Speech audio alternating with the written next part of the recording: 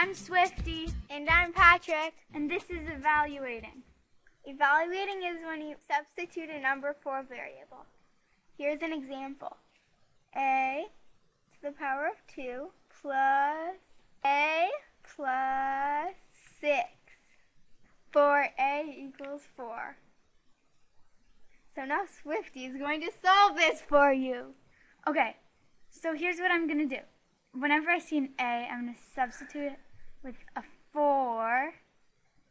So now when I recopy that problem, it looks like 4 to the second power plus 4 plus 6. Okay, so now I know that because of GEMDOS, 4 to the second power is 16. So I'm going to recopy that. Then 16 plus 4 is 20 plus 6 equals 26. So that's the answer.